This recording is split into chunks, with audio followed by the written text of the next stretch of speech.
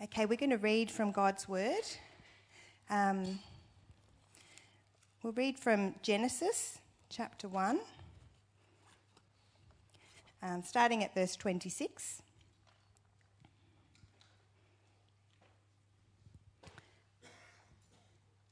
Then God said, "Let us make mankind in our own image, in our likeness, so that they may rule over the fish in the sea and the birds in the sky, over the livestock and all the wild animals, and over all the creatures that move along the ground."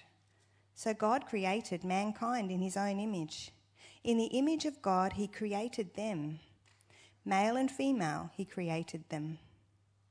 God blessed them and said to them, "Be fruitful and increase in number. Fill the earth and subdue it.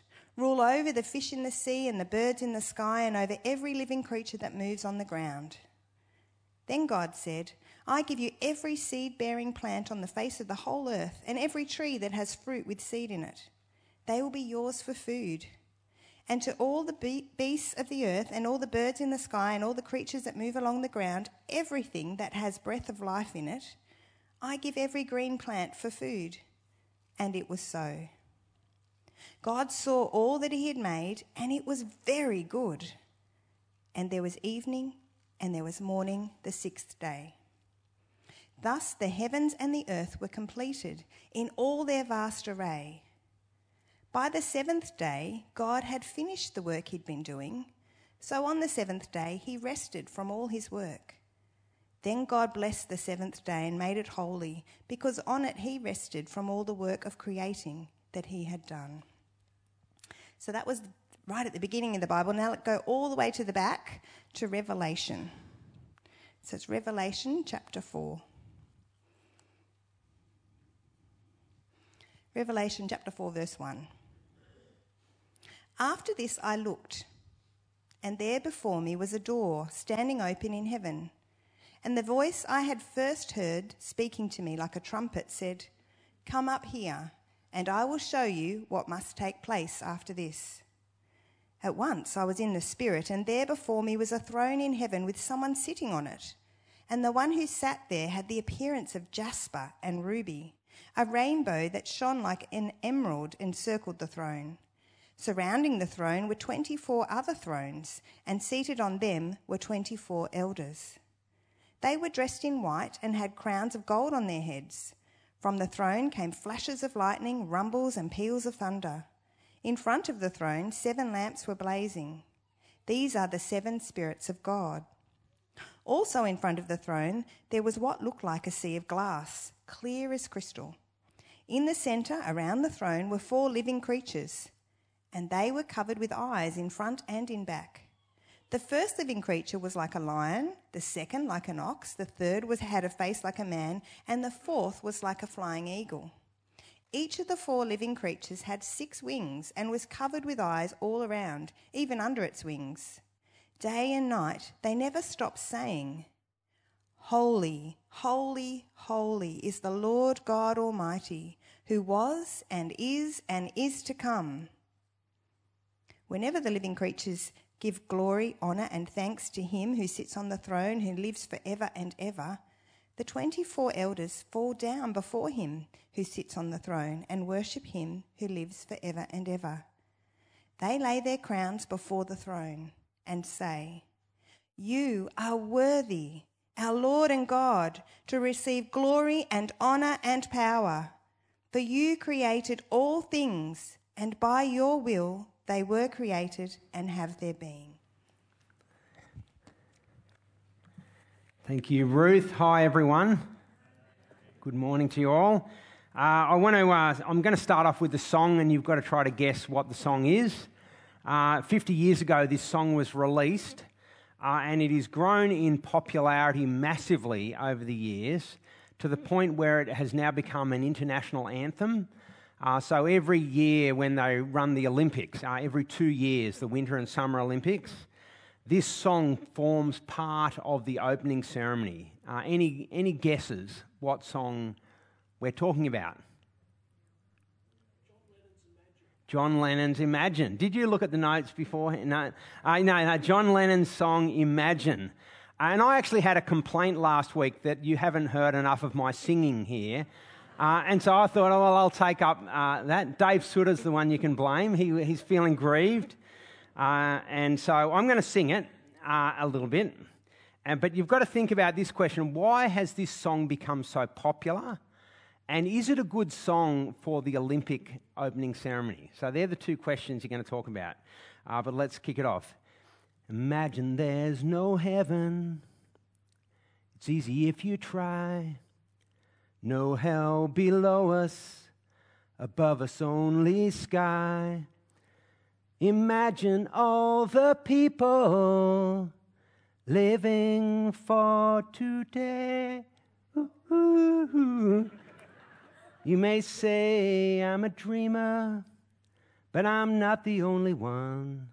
I hope someday you'll join us and the world will be as one. Hey, there you go. All right, okay. So, I want you to have a quick word to the person next to you, not about the quality of the singing, but about those two questions. Why is it so popular, and is it a good Olympic anthem?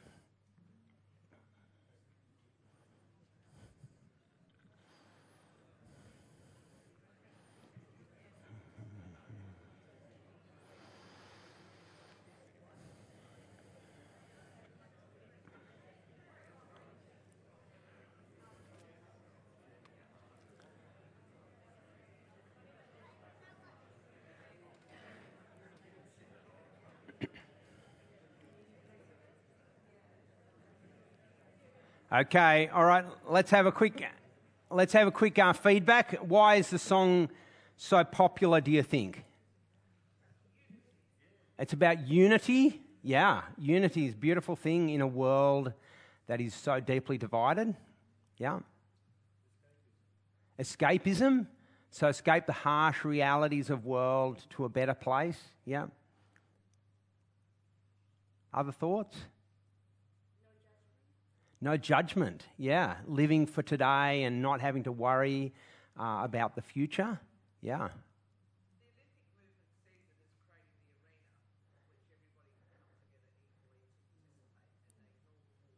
Okay, so the Olympic movement you're gathering all these people from every nation. There's a hope for unity. I think there's another reason this song taps into the spirit of our age. Any thoughts? There's no God, yeah. So the song has this anti-religion kind of imagining a world without God, and that really fits with the shift that has taken place in Australia and other places like Australia, America and England over the last 50 years. This is my lifetime.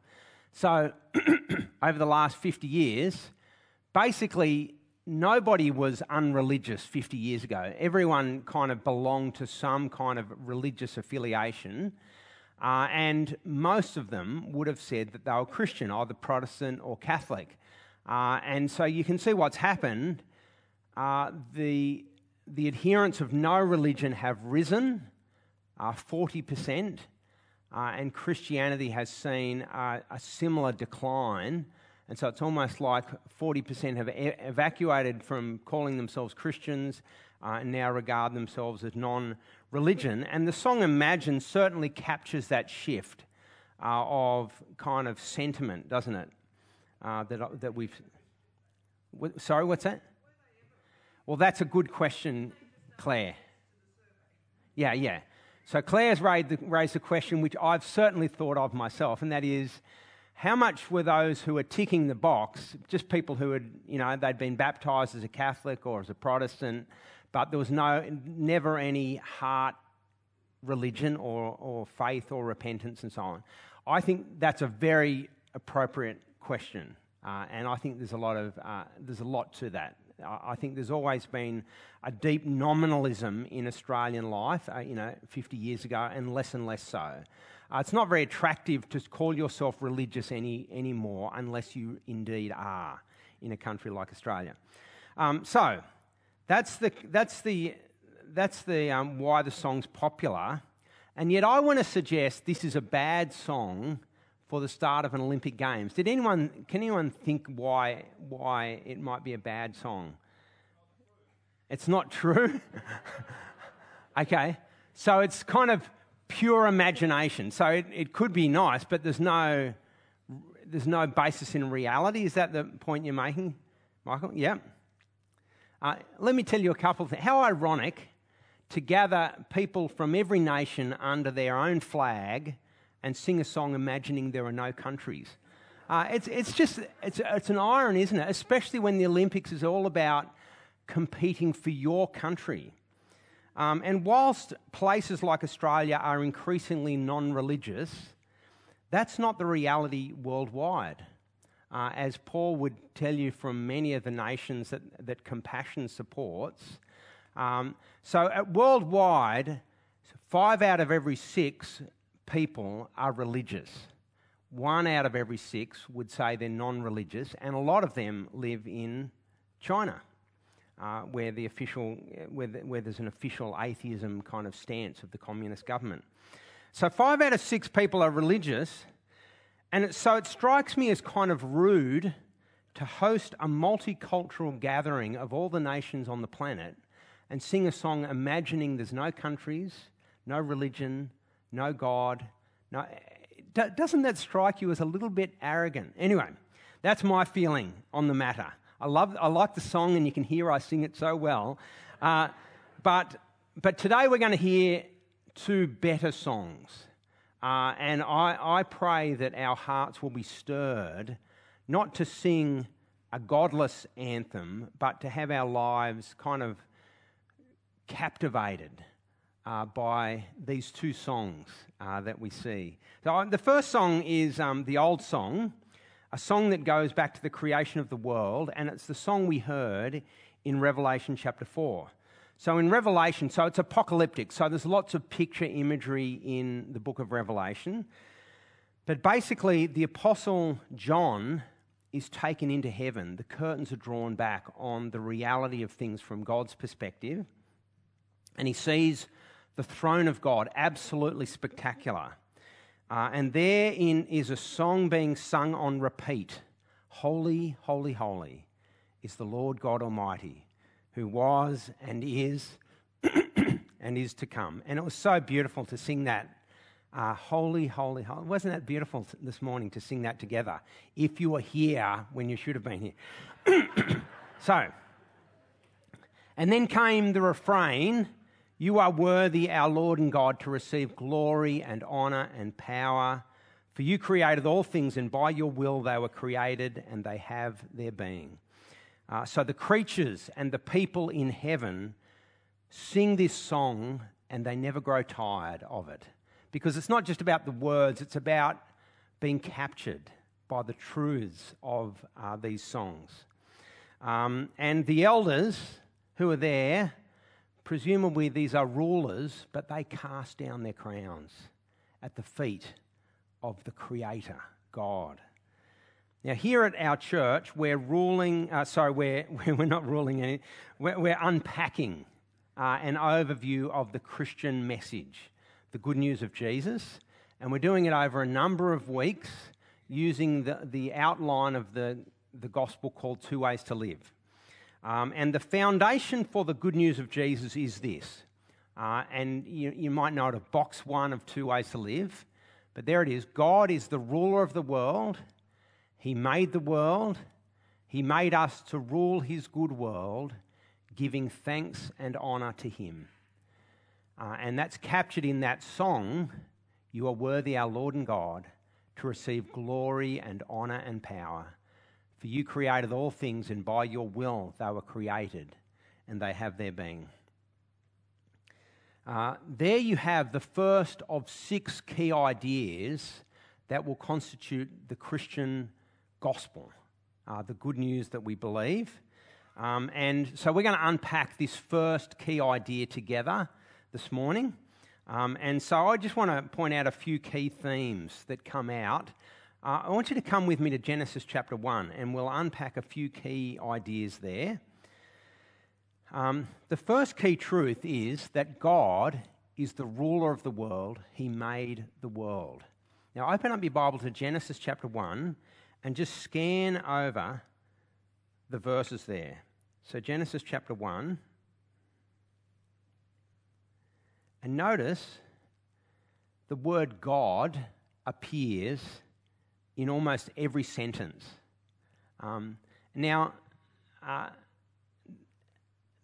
That's like, it mightn't kind of take you by surprise or anything like that, but it's just worth pointing out that God is the creator. And here he is in complete control. He speaks, and by his word things come into being. And he forms the world, and then he fills the heavens and the earth. So God is the ruler of the world. He made the world, and everything God created is good. It is a good world, and everything in it is good. So the creation's account is of 7 days, 7 time periods, where at the end of each, God steps back and surveys what is made, and he says, it is good. And that becomes a refrain, it is good, it is good. And on the 6th day, God looks at all of what is made, and he says, it is very good. It is exactly as God intended it to be. There's nothing accidental or random. It is a good world that God has made. Now, 150 years ago, 2 alternative accounts to this Genesis account were published. Now, does anyone want to have a guess of what those 2, or even just if you can think of one of those alternative accounts, right? So 150 years ago, publication of 2 alternative accounts to the Genesis creation story. What have we got? The Origin of the Species is one of them, by Charles Darwin, the theory of evolution. Yeah, and the other one?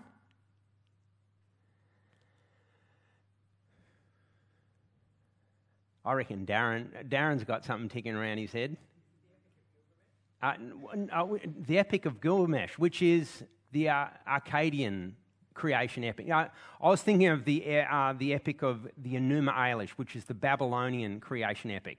Now, I'm going to start there because that's the world into which the book of Genesis was written. So during the 1850s, archaeologists in Iraq were sifting through the remains of an ancient library in Nineveh. And they unearthed 7 tablets of stone which contained the ancient creation myth of the Babylonians, called the Enuma Elish. And it's a fascinating read. Basically, it describes our world as a byproduct of a war between the gods of Babylon. Right? The gods of Babylon were fickle, self-centered, chaotic. If they woke up with a bad headache, you'd be in for it if you were a citizen of Babylon and so on. Now, that's typical of the creation myths of so many ancient civilizations, like the Epic of Gilgamesh and so on. Our world, according to so many ancient creation myths, our world is an accidental byproduct of the activities of the gods. And the gods can be fickle, often immoral, self-serving, utterly unconcerned about human beings. We too are just some sort of accidental or cruel byproduct of creation. But the Bible account is so different. So different. In Genesis, there is just one God, not in a war of gods, but one God who is utterly good, utterly in control at every step along the way, nothing accidental in what God creates. This world and everything in it is purposeful and good. And so as we kind of came across this Enuma Elish, it just highlighted some of the uniqueness of the creation story and the God who made it all. Now, the other creation account is far more modern. So during the 1850s, far more modern in that it doesn't date back thousands of years, but in the 1850s, Charles Darwin put together a thesis called On the Origin of Species by Means of Natural Selection, or the Preservation of Favoured Races in the Struggle for Life. Now, Charles Darwin was not necessarily setting out to discredit the Bible's account of creation, but ever since the publication of his thesis, it has been used to undermine the story of the Bible account of creation. And so many people, since the publication of Charles Darwin's thesis, so many have come to embrace a process by which humanity came into being, which has no room for God at all. And so God is completely shifted out of the picture. For many, there is no God directing the process, and so that means that we humans are merely accidents. The byproduct not of the actions of volatile gods, but the actions of chance and chemical reactions and the survival of the fittest and so on. Now, this is how the world's leading atheist puts it. This is Richard Dawkins. In a universe of electrons and selfish genes, blind physical forces and genetic replication, some people are going to get hurt, other people are going to get lucky, and you won't find any rhyme or reason in it, nor any justice. So suck it up, right? This is life. The universe that we observe has precisely the properties we should expect if there is at bottom no design, no purpose, no evil, no good, nothing but pitiless indifference. Wow. Nothing but pitiless indifference. See, thinkers like Dawkins recognise that once you remove the Creator God out of the picture, there is no longer any reason to believe there is any meaning to our lives. There is no longer any reason to believe there is such a thing as evil or good. We are just the product of pitiless indifference. So do you want to write a song about that? I can't see many people writing that as a song, because who wants to live by that? Even if it was true, it's a depressing outlook on life, isn't it? Nothing inspiring about that. But the creation story of the Bible, if true, which I am utterly convinced it is something to sing about, because it brings purpose and meaning to life. And it means that there is a good God over it all, who has made us in his image. And that's the third point, just as we unpack it. So God is the ruler of the world. He made the world. He made us, human beings, to rule his good world, giving thanks and honour to him. And so I'll pick up on the start of where Ruth read, Genesis chapter 1, verse 26, where God says, "Let's make mankind in our image, in our likeness, so that they might rule over the fish of the sea and the birds of the sky, over the livestock and all the wild animals, and over all the creatures that move along the ground." So God created mankind in his own image. In the image of God, he created them, male and female. He created them. And then he said, rule over all the fish of the sea and so on. Of all the things God made, he made us human beings to have a special relationship with him. We're made in his image. We've been given the privilege and responsibility to rule this world that God made. Yesterday I conducted a funeral service for Greg Mason's dad, Lindsay Mason. And we just had a small little gathering down at the beach for the scattering of the ashes. But I learnt there that it was during World War II that Greg's dad became a Christian. And an incredible legacy that he then passed on to his boys and their children and now their children, 4 generations.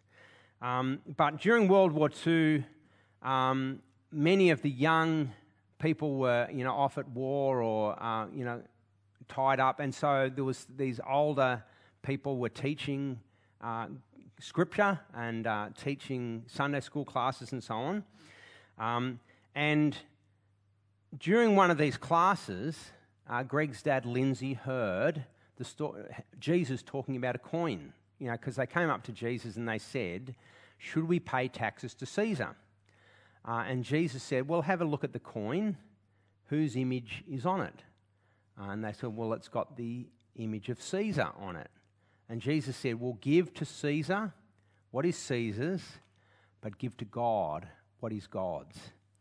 And Lindsay Mason reflected on those words of Jesus and realised that he had been stamped with the image of God, that he was made in God's image, and Jesus was calling him to give his life to God, to actually honour God the way God deserved, because God had created him. And that was a catalyst for him then turning to Jesus, receiving forgiveness of sins, and living a life that then he passed on that faith to his children.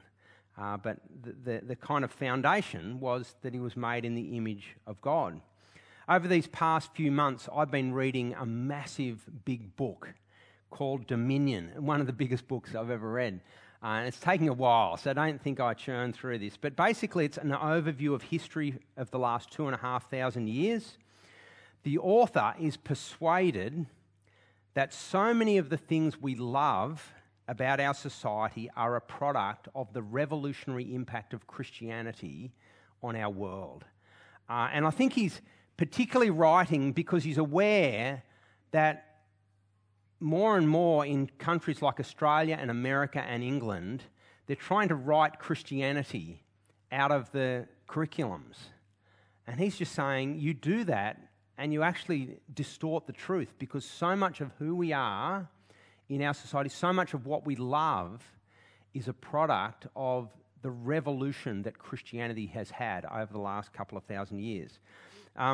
So let me show you a quote, and the quote is this: that human beings have rights, that they are born equal, that they are owed sustenance and shelter and refuge from persecution. These were never self-evident truths. He said he's noticed that people talk about them as if they're self-evident truths. And he says, no, they're not. They weren't self-evident to the Romans or the Babylonians or the Persians or the Greeks. It's interesting hearing Paul talk about how the Christians shone in the ancient world because they would show kindness and compassion, and that they would risk their lives to care for the sick. That was something that was not part of other ancient civilizations. Compassion and human dignity and human rights arose from Christianity, not from any other ancient civilization. And ultimately, he argues human rights arise from the first page of the Bible. That we are made in the image of God. And this is why Christians have always been committed to caring for the poor. You look at so many of the aid agencies throughout the world, and they are either, fueled by Christians, or they have a Christian heritage that has been kind of morphed over time. But our belief that God made every single person on the planet in his image, that belief has driven Christians to actually see people on the other side of the world as our brother and sister, our fellow human being made in the image of God with a dignity, not to be discarded as trash or inferior, but to be loved and cared for. Now, these truths that we've just unpacked, they are the foundation of the Christian gospel. They don't exhaust the Christian gospel. I would say that they're kind of the foundation of the Christian gospel. And that's the song that's been on repeat in heaven since the creation of the world. You are worthy, our Lord and God, to receive glory, honour and power, for you created all things, and by your will they are created and they have their being. But here's the thing. That song has now been replaced. That song has kind of become a little bit obsolete. Because if you look at Revelation chapter 5, and I'm just going to do this very briefly with you, but if you look at Revelation chapter 5, as soon as John hears that old song that's on repeat again and again, holy, holy, holy is the Lord God Almighty, then John notices a disturbance in heaven. And they're looking out for a human being who can carry out God's purposes, who can rightly rule the world, who really will truly represent God's image as he goes about ruling. And John starts to weep because no one can be found amongst all human beings. Look at Revelation chapter 5, verse 4. I wept and wept because no one was found who was worthy to open the scroll or look inside. Then one of the elders said to me, don't weep. See, the Lion of the tribe of Judah, the Root of David, has triumphed. He is able to open the scroll and its 7 seals. So hope comes because the Lion of Judah is about to be unveiled. And John looks around expecting to see a mighty king. And what does he see? A battered and bleeding lamb. A lamb that looks like it has been slaughtered. And of course, we know this is Jesus. Jesus, the one who laid down his life for us, who poured out his blood for our sin as a sacrificial lamb in our place. And this is Jesus, the Lion of Judah, God's ultimate king who will rule all things into eternity. With the arrival of Jesus, heaven starts singing a new song. I just want you to notice how revolutionary that is. Right? The old song was good, but now there's a new song that captures the inhabitants of heaven. And the new song is this: worthy is the Lamb who was slain to receive power and wealth and wisdom and strength and honour and glory and praise. Worthy is the Lamb. And then verse 13, John says, I heard every creature in heaven and on earth and under the earth and on the sea and all that is in them saying, to him who sits on the throne and to the Lamb be praise and honour and glory and power forever and ever. Jesus is worthy. He is worthy of all praise and honour. That is the song that is now on repeat in heaven. And that is a song that one day every creature in heaven and on earth and under the earth, every creature will one day sing that song in uncontested praise. And what I want to point out is the new song is basically the Christian gospel. It is the message that not only is there a creator God, let me unpack with the pictures here. Not only is there a creator God, we sinned against him, we deserved his judgment, but Jesus, our sacrificial lamb, died on the cross in our place.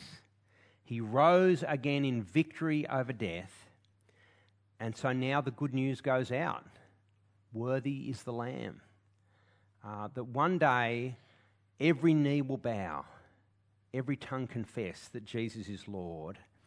Will you align yourself to King Jesus now, or will you continue to run your own life, your own way, which is a path that has no future, only condemnation? So I want to ask you, are you captured by this new song? Those in heaven are captured by it. They sing it again and again.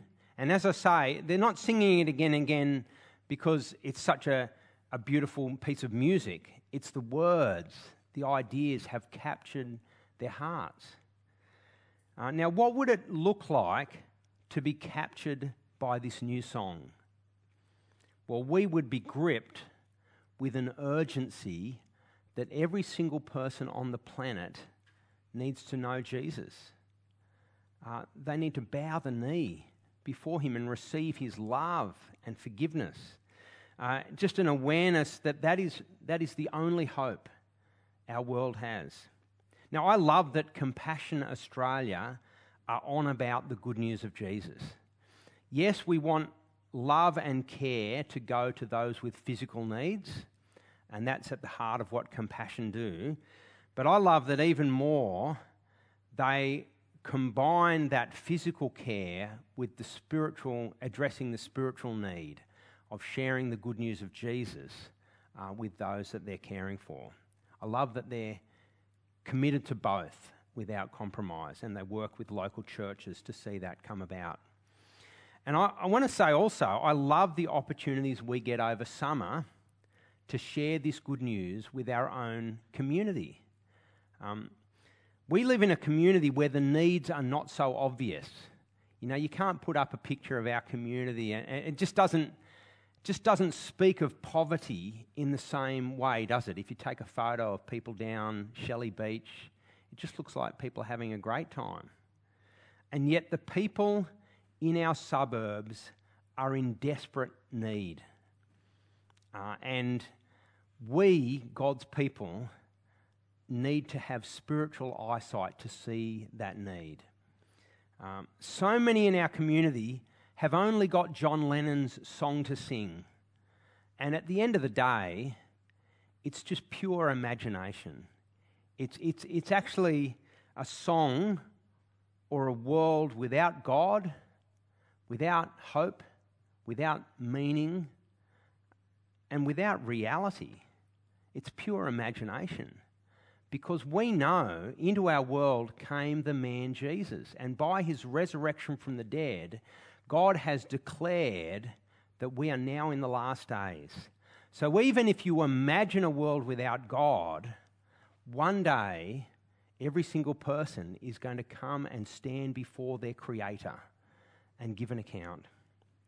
And we have so much a better song than John Lennon's song, because we have a song not only that speaks of God, our Creator, who is good and worthy of praise, but we have a song of his Son, the Lord Jesus, who laid down his life for us and then was risen again and now brings forgiveness and hope and healing to every person on the planet. So let's share this new song with everyone who is willing to listen. I'm going to lead us in prayer, but I want to start today by praying the words out loud with you of the old song, and then a little bit later in the prayer I'll get you reading out with me the words of the new song. So let's say together out loud the song of Revelation 4. Holy, holy, holy is the Lord God Almighty, who was and is to come. You are worthy, our Lord and God, to receive glory and honour and power.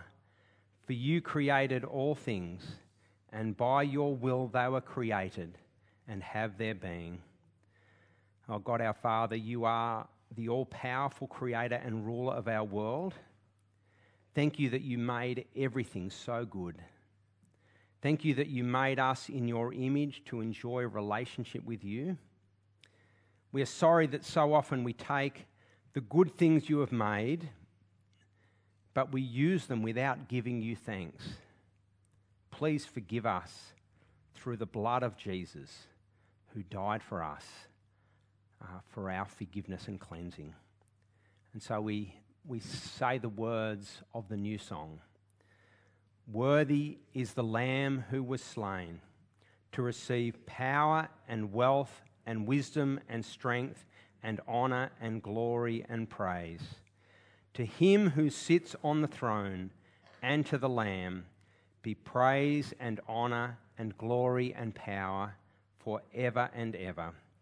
Father, we pray that each one of us will be captured by this good news of Jesus, and that you will energise us as we share this good news with everyone who is prepared to listen. And we pray it in Jesus' name. Amen.